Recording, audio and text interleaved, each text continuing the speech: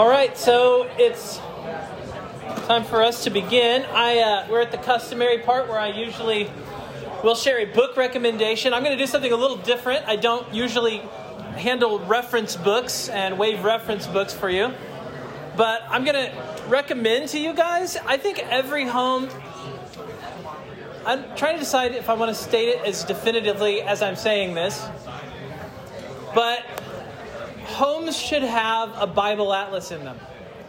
So that when your kids ask you questions about where is this place, where is this location, what was Paul's missionary journey, where is Lystra, I've never heard of that place, you can have something that you can refer your kids to or yourself to. So when I preached through the book of Acts, I just basically lived with this constantly open in front of me because I needed to be able to visualize the journeys. In fact, we're going to be talking about those this morning. So as I was preparing our lesson for today, for Sunday school, and I was going back over the material, I found myself reaching for this and reminding myself of exactly what the maps are, and remembering what the Middle East looks like, especially the way it looked in the time in which Paul is going on his missionary journeys. So when you look at this book, though, there's actually a ton of text. So yeah, it's called a Bible Atlas, but essentially what they do is they're giving you maps, photographs, pictures of specific regions during specific times. They're giving you illustrations of what did Jerusalem look like during this time, what did the temple look like. They're giving you pictures, things that are really helpful to visualize what we're talking about when you're in the text of Scripture. And so you're not just talking about a Bible Atlas, you're really just looking at anything in the New Testament or the Old Testament that you might have trouble visualizing that gets a description in the text or that we have geographic knowledge of. Those end up here somewhere in the book. Some of the things that are my favorite, for example, you have pictures of Roman roads that still exist today that would have existed in Paul's day. And so when you look in here, you can see pictures of the same roads still existing. And there is something that helps you embody in your mind. You know, our imagination, actually, a sanctified imagination is important for reading Scripture. And that's exactly what this helps you with, this kind of book. So I'm just going to pass this around. You ever wonder, hey, what's the tabernacle look like? Well, here, you got a great picture of it with as much detail and references showing you where they get the detail that they include from, so you know that that this is not just artistic liberties being taken. When you get to the back of the book, you get to the actual atlas that it's helpful, but you could read through this whole thing and you would benefit tremendously just opening up and reading. Just opening it up and reading, you get the narrative of the book of Acts, and it gets put in geographic terms. So this is just a great resource just to help you know your Bible better. So here it is, ESV Bible Atlas. See if you can handle it. It's big. Yeah. See? This is what I'm talking about. But last time when we were in the book of Acts, we stopped at chapter 12. One of the things I pointed out was that the book of Acts sort of features Peter prominently for the first 12 chapters. Then when you get from chapters 13 to 28, suddenly it's all about Paul. And that's exactly what I want to begin by pointing out this morning, is that the book of Acts, beginning in chapter 13, takes the focus off of Peter and the apostles and turns the lens onto Paul and his ministry, especially among the Gentiles. And the only place Paul doesn't appear in all of the rest of the book, from chapter 13 onward, is 4 verses in chapter 18, where Apollos is in Ephesus. So it's like they take these 4 verses, they do the Apollos thing, and then they go right back to Paul again. So the book is not actually highlighting the importance of Paul, though. And I really want to emphasize that. The reason why Paul is significant is because of who he's ministering to. Who is Paul ministering to in the second half of Acts? Gentiles. That's why Paul's important. Paul himself is just a man. He's just a messenger. But he is taking the gospel to the Gentiles. First 13 chapters, very much focused on the spread of the gospel, moving outward from Jerusalem. But now here we are, chapter 13 onward, and the gospel is exploding out into the rest of the Mediterranean, Asia Minor, and all the way as far as Rome. And so that's why Paul becomes such a focus of the book, of the author. It's why Luke spends so much time with him. Also, let's face it, Luke was with Paul. So you can imagine, too, why the narrative would center around Paul. There are 3 missionary journeys that Paul goes on. Technically, if you count a ride in the paddy wagon to Rome, then there's actually 4 missionary journeys. But Paul gets converted in Acts chapter 9. We're going to focus on this in the next class. What I'd like to do, we're going to talk about Paul a little today, and we're going to talk about what happens in the book of Acts today. But the next 2 classes, we're going to talk about the life of Paul. The next class, what I'd like to do is focus on Paul's life before he gets converted. We actually know a lot about Paul. We can surmise a lot about Paul. We can learn a little bit about the man before he gets converted. And then in the next class, I want to talk about his conversion and specifically talk about his ministry and the work that he did. Because as we're reading his letters, it's important to know who he is.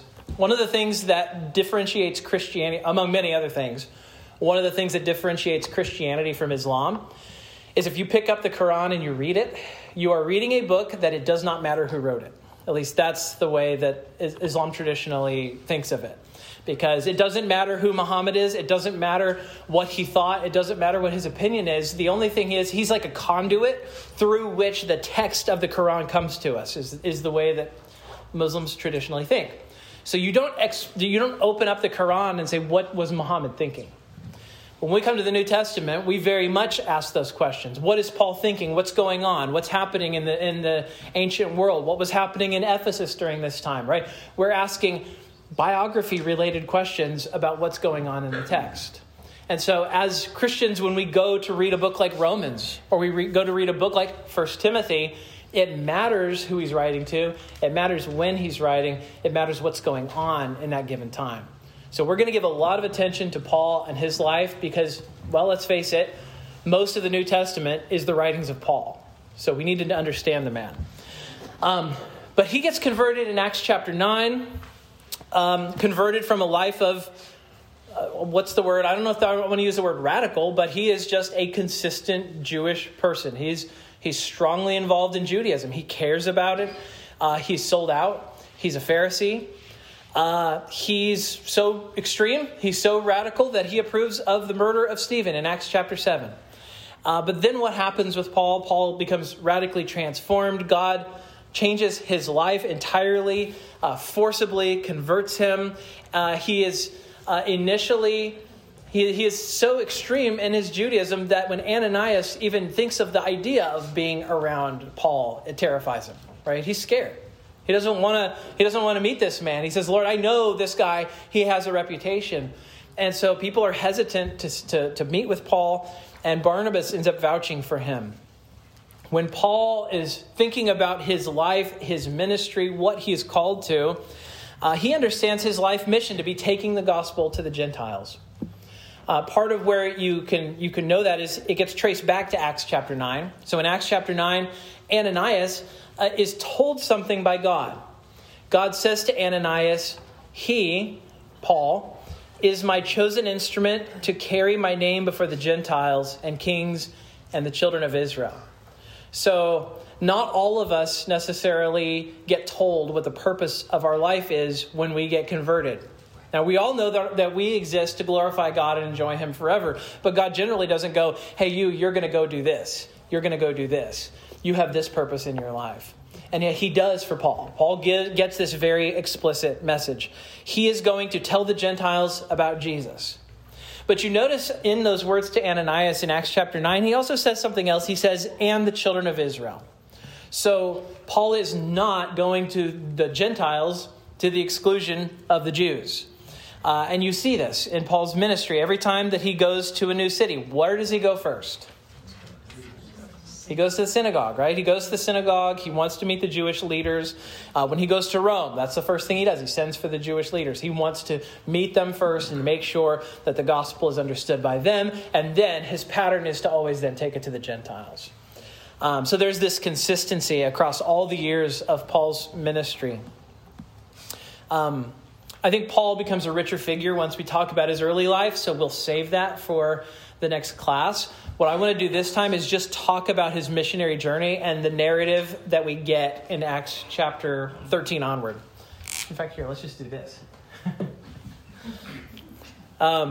So narratively, the first missionary journey is in chapters 13 and 14. This is Paul and Barnabas. It's 14 years after Paul's conversion. There's a time jump from Acts chapter 9 to Acts chapter 13. In Acts chapter 9, he's a brand new believer. Acts chapter 13, he's been a Christian for about 14 years. And so you have this mature, seasoned disciple of Jesus, and he's engaging. He's going out. He's taking the gospel. He's specifically doing it because he's directed to. In Acts chapter 3, he and Barnabas get set apart for this missionary journey. They're in the northeast Mediterranean. So when you think of Antioch, I don't have a map here in front of you, but one of you at a time can look and find the page. And there's a map. If we were to show you a map of the Mediterranean, I'm going to draw you the ugliest map of the Mediterranean you've ever seen. There you go. That's Greece. Isn't that great? And then that's Turkey. There you go. That's the Mediterranean right there. And half of you can't even see it because of the podium. Antioch is basically up here. And Antioch is the home base for Paul. Antioch is where the missionary journeys begin. And a good portion of them end in Antioch as well. I can't forget Crete. Very realistic. Yeah. Was that too big or needs to be bigger? It's a little too big. So what we really should have done was just hire one of you to come up and draw a carefully recreated map of the Mediterranean, but no, I didn't do that. So what do? So Paul and Barnabas, they're commissioned to this work. They're told that they need to go, and so they travel on a circuit. They go from Antioch. I'll do a different color. I'll get fancy. They go from Antioch to the island of Cyprus. They actually go from one side of Cyprus to the other. They get to the other side of Cyprus. And then they go up to the mainland. And they work their way back to Antioch again. So they kind of go on a bit of I didn't draw that very good, but nothing here is good. So, but they go back to Antioch sort of in a big circle. And the first missionary journey ends with them returning to Antioch in Acts 14:28, and they're being commended for the work that they did. Then the first missionary journey ends, and then it's not like, oh, now it's time for the second missionary journey. Now it's time for the Jerusalem Council, because there is something that's been happening in Judaism over the course of the 14 years or so, or probably 15 years by that point, since Christianity emerges from Jerusalem. Now remember, Jerusalem's down here. That's so good. Such a great map. Yeah, the more I think about it, the more happy I am with it. So think about what happened in Acts chapter 11. In Acts chapter 11, Peter takes the gospel to the Gentiles, and the Holy Spirit falls upon them, and they say, how could we withhold baptism from these people? And so they baptize them. They bring them into the church. They make them part of the body of Christ in an official way. And now the church is left with this question: how do Jewish believers live around Gentiles? Right? You're merging these two worlds, these two people who before were like oil and water. They're supposed to be, by design, they're supposed to be distinct from one another. The Jews especially have this duty to not look like the Gentiles, live like the Gentiles, eat like the Gentiles. So how are they supposed to live? What are believers supposed to expect of a Gentile as they come to Christ? What are the expectations for their lifestyle? And the answer, the occasion for the council is, there is one specific answer that has been bandied about, that has been circulating, that has become a practice in the church, and it is what we would call the teaching of the Judaizers. So the Judaizers are saying, you must do this. You must be circumcised, not to be considered just part of the church, but in order to be saved. They're saying, look, if you refuse to receive the sign that God gave to the Jews, then you're refusing the Jewish Savior. You're refusing Christ. You're refusing to be part of his people. And so you're not saved at all. And so that's what's going on. That's what's being taught. And so you have essentially what Paul summarizes for us is a denial of the doctrine of justification by faith alone. He's saying you don't have faith alone as the instrument by which you're saved, if you have to add things to the work of Jesus. So the teaching becomes insidious. It's interesting, right? The problem is not what ends up becoming the problem. The answer ends up not really being the problem. It ends up being the implications of the answer that end up being the problem, right? Am I supposed to sit and have a meal with somebody who's a Gentile? Essentially, that's how this starts. And then it ends with them saying, you must be baptized. You must. So it ends up starting, answering one problem, and then ends up coming up with a very different answer to the problem that ends up being more poisonous than the problem. And so, other than being contrary to God's will, here's what happens. Let's talk practically speaking. You're limiting the spread of the message of the gospel when you say you must essentially become a Jew in order to enter into Christ. So you have this theological crisis. You have a cultural crisis, right? This is a clashing of the Jewish identity with the Gentiles. How are they supposed to live together? It's bad enough that they say, we've got to have a council. This is the first presbytery meeting. I'm a nerd. I try to emphasize this, that the elders get together and they all have a voice. They're able to speak. They're able to hear one another. They're able to listen to debate. They're able to engage. And then they end up coming to a decision together. And then what do? They send that decision out to all the churches. This really is the first presbytery meeting. Maybe there are other presbytery meetings before this, but this is the first real, significant presbytery meeting that we know of in Scripture. Peter the Pope ruled over it? Peter the Pope did not rule over it. Papist. We'll straighten you out later. So here they go. They meet together and they answer this question. Must we require that believers keep the ceremonial law? Are we going to require them to keep the ceremonial law? What does God require? And there are 3 arguments that were offered at the Jerusalem Council against the Judaizers. The first comes in a speech from Peter. Peter relates what happened at the home of Cornelius, where basically the Spirit fell on a bunch of uncircumcised Gentiles. Essentially, it's Exhibit A. It's Exhibit A. They're not circumcised, and the Spirit falls upon them. So there's an inference to be drawn from that. What would the inference be? They're not circumcised, and they've got the Spirit. Right? It's not like when they were circumcised, the Spirit fell upon them. That would actually indicate something that would send you in a very different direction. It's their baptism. They get baptized and the Spirit falls upon them. Paul and Barnabas come with Exhibit B. They bring Exhibit B. They recall they have their own experiences with Gentiles in Asia Minor, and they saw many Gentiles coming to faith. So for them, they say, this is Exhibit B. You have Gentiles coming to Christ all over the world and not being circumcised. Then you have James, the brother of Jesus. He speaks. And when he gets up to speak, he brings the Old Testament to bear. He opens up Amos 9, verses 11 to 12. And when he gives the speech, he concludes Gentiles are now part of the church. So that is Exhibit C. So you have these sort of experiential arguments from Paul and Barnabas and Peter, and then you have James coming with his own biblical argument. So the council agrees together that circumcision's not required, and they send a decree to the churches to make this very clear. Again, this is a very formative moment. This is a big moment for the church. This is important. And they decree that you do not have to be circumcised in order to be saved. Now, there's more in what they send out and in what they say. To keep it simple, I won't go through all of that, but when I was preaching this text, I'll just say it's really challenging, some of the things that they talk about. You can ask me about it later, I suppose. Now, here's what happens, though. Does this decision by the Jerusalem Council then eliminate the Judaizers? Do they just disintegrate after this? No, they do not. They basically dog Paul his whole ministry. As far as we can tell, he's dealing with them up to the very end. He's constantly dealing with people who are trying to Judaize.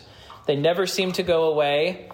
By the way, the word Judaize, does anyone know where that word comes from? Jews. It comes from the book of Acts, where Paul is talking to, or actually it's not Acts, it's Galatians, where Paul is recalling his conversation with Peter, and he says to Peter, do you Judaize? Is actually the question that he asks Peter. He says, do you Judaize? And that's the Greek word. Now, we translate it as require people to behave like Jews. We translate it really clunky in English, but it's just one word in the Greek. Which that's just the way the Greek language is. You combine a bunch of words and objects and all into one word. But he says, do you Judaize? So that's where that term comes from. Paul deals with these people throughout his whole ministry. And here's the thing I would just say. Man-made religion, which the Judaizers, this is man-made religion. Man-made religion tends to believe there is something we must do in order to have peace with God. There's just something within us that says there is something I must do. There's something I can do. There's something I can contribute. And the Judaizers are feeding off of that impulse that there is something that I'm accountable for. And it's not just that God calls me to obey him once he's shown me grace, but it's that I have to obey him so that he will show me grace. And that's what they're doing. And of course, Paul, his whole ministry never backs down from it. He absolutely sees how corrupting it is. And so he fights it every bit of the way. We'll talk about that more when we look at Romans. Second missionary journey. So here in chapter 15, verse 36 to chapter 18. So you have this 2.5 chapters of scripture where Paul and Barnabas part ways. Now, who remembers, why do Paul and Barnabas part ways? Why don't they stay together? Disagreement over Mark. So John Mark, if you remember, well, actually you don't remember because I didn't say it, but if you know the narrative, then John Mark, in the middle of the first missionary journey, they're on, I think it's Cyprus, or is it when he gets to mainland? I'm going from memory, and that's dangerous for me. John Mark splits. John Mark goes back to Jerusalem, and Paul and Barnabas finish the missionary journey. Second time comes around, what happens? John Mark wants to join again. He wants to go. Barnabas and Paul, you can see their different personalities here, right? Paul, you can tell he's a bit of is the word strickler or stickler? Stickler, yeah. Paul's, I don't know. He's a strict stickler. That's right. I'm going to combine them together and make a new word. There you go. All words are made up, to quote Thor. But he's a stickler. Paul basically says, look, he bailed on us. We can't count on him. He's not going. And you almost can see, Barnabas, brother of encouragement, this guy with a very different disposition going, we should give this guy a chance again. And they can't come to a resolution. They can't decide what they're supposed to do. And so they just say, look, we're just going to go two separate ways. Barnabas and John Mark are going to go one way, and Paul is going to take Silas, and he's going to go a different way. And so they leave, and they go on a 2-year missionary journey. What does Paul do? He basically retraces his steps from his first missionary journey, but he does it in reverse. So he goes from, he ministers in Philippi, Thessalonica, Berea, Athens, and Corinth. So, I do such a bad map. That's not even Greece. That's it's so bad that I'm gonna renounce it now. Fine. Just not helpful. Not helpful, really. So when he goes through, a strickler. I'm a real strickler with my maps. So what does he do? He goes from Antioch. He ministers in Philippi, Thessalonica, Berea, and then he goes down through Greece, and he goes through Athens and Corinth. And when he's in Athens, he has his encounter at the Areopagus.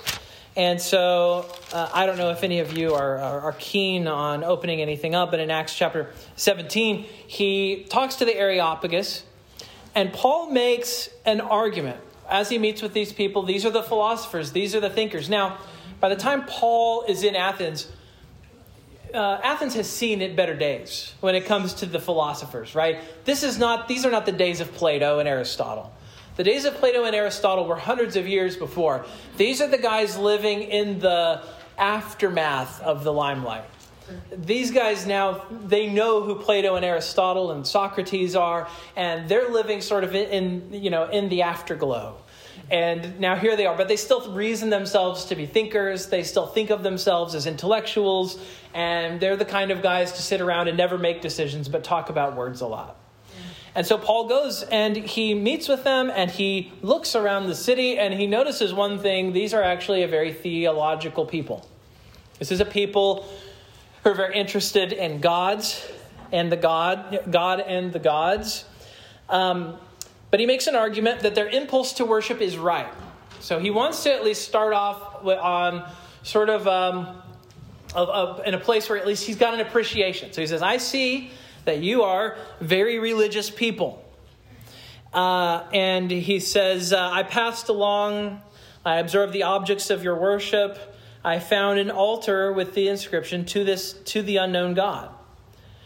And so he latches onto that, and he makes an argument. He says, what you worship as unknown, this I proclaim to you. So he says, the God who made the world and everything in it, being Lord of heaven and earth, does not live in temples made by hands, nor is he served by human hands as though he needed anything. I'll just stop for a moment and just say, he's denying everything they believe. Right. He's saying, you guys are so far off base, you don't even understand the creator-creature distinction. You don't realize that God is not part of the world. Instead, he says, you guys keep bringing sacrifices to these gods and sacrificing and giving, and you think that you're helping these gods to exist. And he says, the creator, this unknown God, this one that you know you've missed, he's not like that at all. You guys need to completely rethink God. You need to rethink how you were created and where you came from. And so he says, he created you. He put you in this world. You're meant to feel your way toward him and find him. He says, he is not actually far from each one of us. In other words, it's not like God is over in Jerusalem and you guys in Athens can't get to him because he's so far away. That's not the problem. The problem is your hearts are fixated on creatures. You love creatures. You love things. You want to worship a creator who's like this stuff because you can manage him and you can hold him and you can contain him and he can't tell you what to do or what to be like. That's what you guys like. If you were going to just wrap up what Paul is saying, he's basically getting at that. And they're intrigued, right? They're really interested. They say, oh, we want to hear more from you. Again, these are people who just, Paul, it's interesting that Paul doesn't stay. It's like Paul knows he's done as much as he can here. This is a weird bunch. They want to hear ideas, and that's all they want. They don't actually want to worship. This is not a group of worshipers. These are philosophers. And so he gets 4 converts out of the deal. Not bad. If I preached to a group of philosophers and 4 people joined me, I'd be really excited. And so he goes from Athens to Corinth. And then he goes across the Aegean Sea back to Ephesus. Then he goes across the Mediterranean back to Jerusalem, all the way down there to Jerusalem. And then he goes up the coast and returns to Antioch again.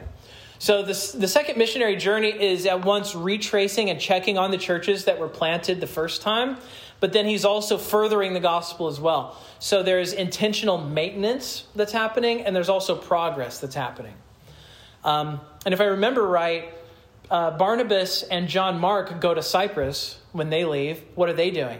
They're checking on the churches that they planted in Cyprus. So here was one of the things that when I was preaching through Acts, I was trying to think through. You know, we think of the split of Paul and Barnabas being just the worst thing, right? We think of it as being this disaster. Imagine the sort of evangelism that could have taken place if Paul and Barnabas had just stayed together. But actually, God's intentionally splitting them. What is he doing? They're maintaining these churches along the coast, and then John Mark and Barnabas are able to go and serve at this other church down in Cyprus. By multiplying, they're able to be of greater service to the church, and it's in God's plan. And so sometimes we think of church splits, we think of personalities, and we think of just like the hard things about the Christian life and being around other believers. And maybe all we see is storm clouds. And, I think that we need to see the silver lining when God does split people apart from each other or send people in different directions. We need to remember that God is in charge, and he broke up Paul and Barnabas. He broke them up on purpose.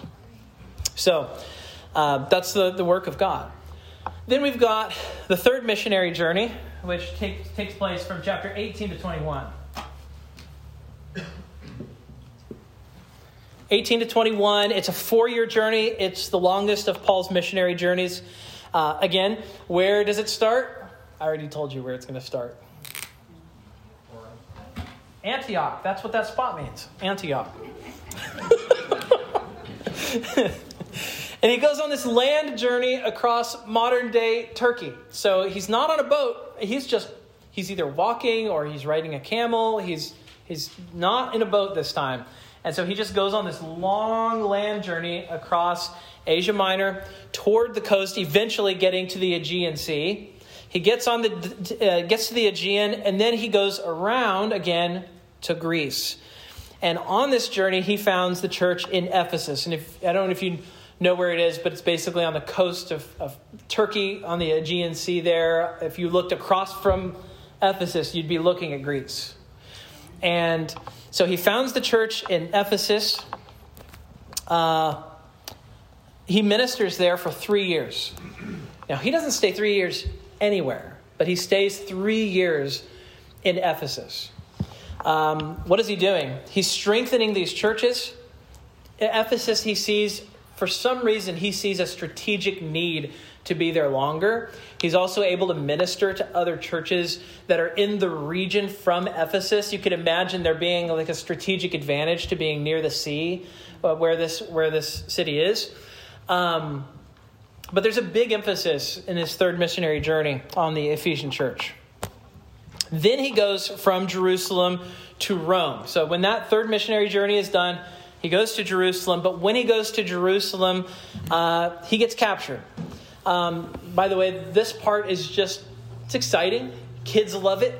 Who doesn't like a shipwreck? Who doesn't like an exciting sea voyage and a storm? All of that's exciting. Princess Bride type stuff, At least as far as journeying and being at sea. Nothing else Princess Bride about this. Let's move on. But almost the entire time, Paul's under custody. I think this is the unofficial fourth missionary journey. So he's in Jerusalem. What happens? The Jewish opposition in Jerusalem is so pitched, the pressure is so sharp that the civil government takes him into custody. The Roman authorities have this balancing act that they are constantly following. You see it in the death of Jesus. You actually see it here as well. They rule Jerusalem, and they want the Jews to remember that they rule Jerusalem. But it's almost like they even see that there's just like a point at which the thread could be broken if you stretch them too hard, right? So they try to get away with as much as they can with the Jewish people, but they know that there's a point at which the thread will break. And so there are these dynamics that sort of determine the death of Jesus, right? Pilate says we can take some trouble with the Jews, but we can't take too much trouble with the Jews. And so he makes the decision to have Jesus executed. Similar problem here. The Roman authorities don't see any problems with Paul, but the Jewish authorities throw such a fit that they actually go ahead and take Paul into custody. The difference between Jesus and Paul, one difference between Jesus and Paul among many others, is that Paul's a Roman citizen. And so Paul has rights, Paul has privileges, he has a right to due process. He also has a right to appeal his mistreatment. If he thinks he's being mistreated, he can appeal it. And so he does. He gets taken before the governor Festus. He defends himself. But ultimately he says, I appeal to Caesar. I want to see Caesar. I want to go to him. I want to, as a citizen, speak to him. And Festus tells him, actually, if you hadn't appealed to Caesar, I would have just let you go. So it's interesting how even Paul, you might think, oh, well, that's a strategic mistake on Paul's part. But again, does God think that's a strategic mistake? No. He says, no, that's my intention. I wanted you in Rome. And so how does he get him to Rome? He just puts him on a prison ship. He basically gets attached to a guard and he gets sent off and he goes on a sea voyage. And they have to see it through now. Now that he's made the appeal, he has to go. And it's a harrowing journey. The weather's terrible. The shipwreck happens. Eventually, though, Paul is in Rome under house arrest at the end of the world, basically. And here he is, and he sends for the Jews, and he wants to make sure that they have an opportunity to hear the gospel. And that's basically where the book of Acts ends, with Paul in this position. Now, let's talk about themes. One theme is this: the inclusion of the Gentiles. If I didn't mention this, it would be very negligent on my part, because that's what these 15 chapters are. Chapters 13 through 28 is all about the inclusion of the Gentiles and how the gospel spreads and how these people learn to receive the gospel and live in the gospel and grow churches and plant churches, and then all of the basics that we think of what you need in order to spread the gospel and set up churches. That's what's taking place. So, for 2,000 years, Judaism was the center, and Jerusalem was the center. And the covenant of grace that God made with Abraham was initiated in Genesis chapter 12, at least formally. It was initiated in Genesis chapter 12. And it was understood to apply to everybody who is a descendant to Abraham through his son Jacob.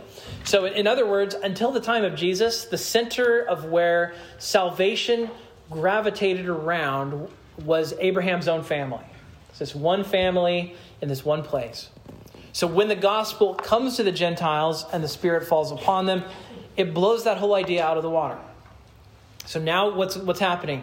God is calling on all men everywhere to repent. Salvation is for all who trust in Jesus.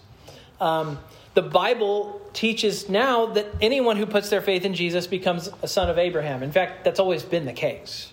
Everybody, this whole time, who put their trust in Jesus is a son of Abraham. And Paul uses this language to describe the Gentiles. He says that he uses the language of engrafting. It's engrafting. He borrows this from agriculture. This idea of taking one plant, making it part of another plant, and then as they grow together, they actually become part of the same thing. So the real point is that the gospel is not ethnically or ceremonially confined to one group anymore. And when Paul's making his case, he quotes from Isaiah 49:6. He's showing that this was foretold, that it was always God's plan, that it was not, again, I use this language of plan B. It was not plan B for Gentiles to be included. It wasn't like God said, oh no, the Jewish people aren't responding. Well, I've got to find somebody to save. And then he includes the Gentiles. That's not what it is. Instead, this was his plan the entire time. Let's see. Do I have... I already talked about the ceremonial law. I'm going to back off from talking about that. Another theme of this book, a major theme of... Yeah, Micah. If it's not plan B, why is language used like in the parables where the party is being thrown and all the guests who are primarily invited refuse to come, and he's like, fine, go get the people sitting on the road. He brings them all in. He goes, fine, go get the people in the hedges. And he says, fine, go get anyone, anywhere, drag them in. Yeah. Why is, if it's not a plan B, why is that sort of language, like where it seems that there was an initial plan and then it's changed to go get everyone? The purpose of those parables is to condemn unbelief among the Jewish people, right? It's to say basically, look, you've been presented with this and you just reject it. You've been invited and you won't come. And so he's putting the blame where it belongs.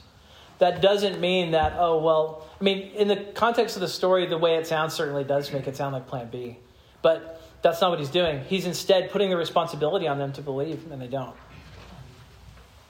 Yeah, Jeff? That same psalm, the stone that the builders rejected, become the chief cornerstone. That I've always imagined that was the same thing. Could you speak to that? Is that a correct assumption, or is there some other application to that?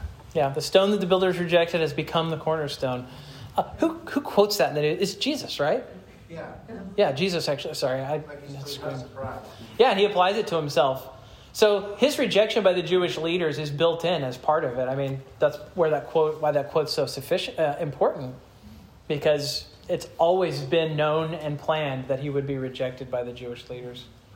Thankfully, maybe some of you have Jewish ethnicity, or maybe you know people who are Jewish. One of my best friends in college was a Jewish convert to Christianity. So it's great. The thing that still I am joyful about is that Jewish people even now still come to Christ. It's not like, being Jewish means that you won't or you can't. But it's certainly not what you would hope either. I'm not going to go further because I don't want to, we're out of time basically. So instead, I'm going to talk about two more things, and then we'll talk about Paul. So next week when we come back, I'll talk about the preaching of the word, which is really prominent in this book. And we will also talk about baptism. I'm going to make the case for what I call household baptism. And I'm going to show you 3 occurrences of household baptism in the book of Acts. And I'm going to point a few things out that hopefully, actually, it'll be great because we're going to do a baptism, I think, next Sunday. So perfect timing. So we'll talk about it next week. Let me close this in prayer, and let's go get the kids. Heavenly Father, we thank you that your plan was always to include outsiders in the covenant of grace. That your plan was always to have Christ held out to these people who at once were not your people, and to make them your people. We thank you, Lord, that is us. That we were a people who were not your people, and now we are your people. We thank you that the gospel is for all who will believe. And we pray that we would be willing to share that with those that we come across even this week. I pray for opportunities. I pray that each of us would meet somebody who needs to hear words of grace in Christ, and that we would have the boldness to speak them. We ask these things in Jesus' name. Amen.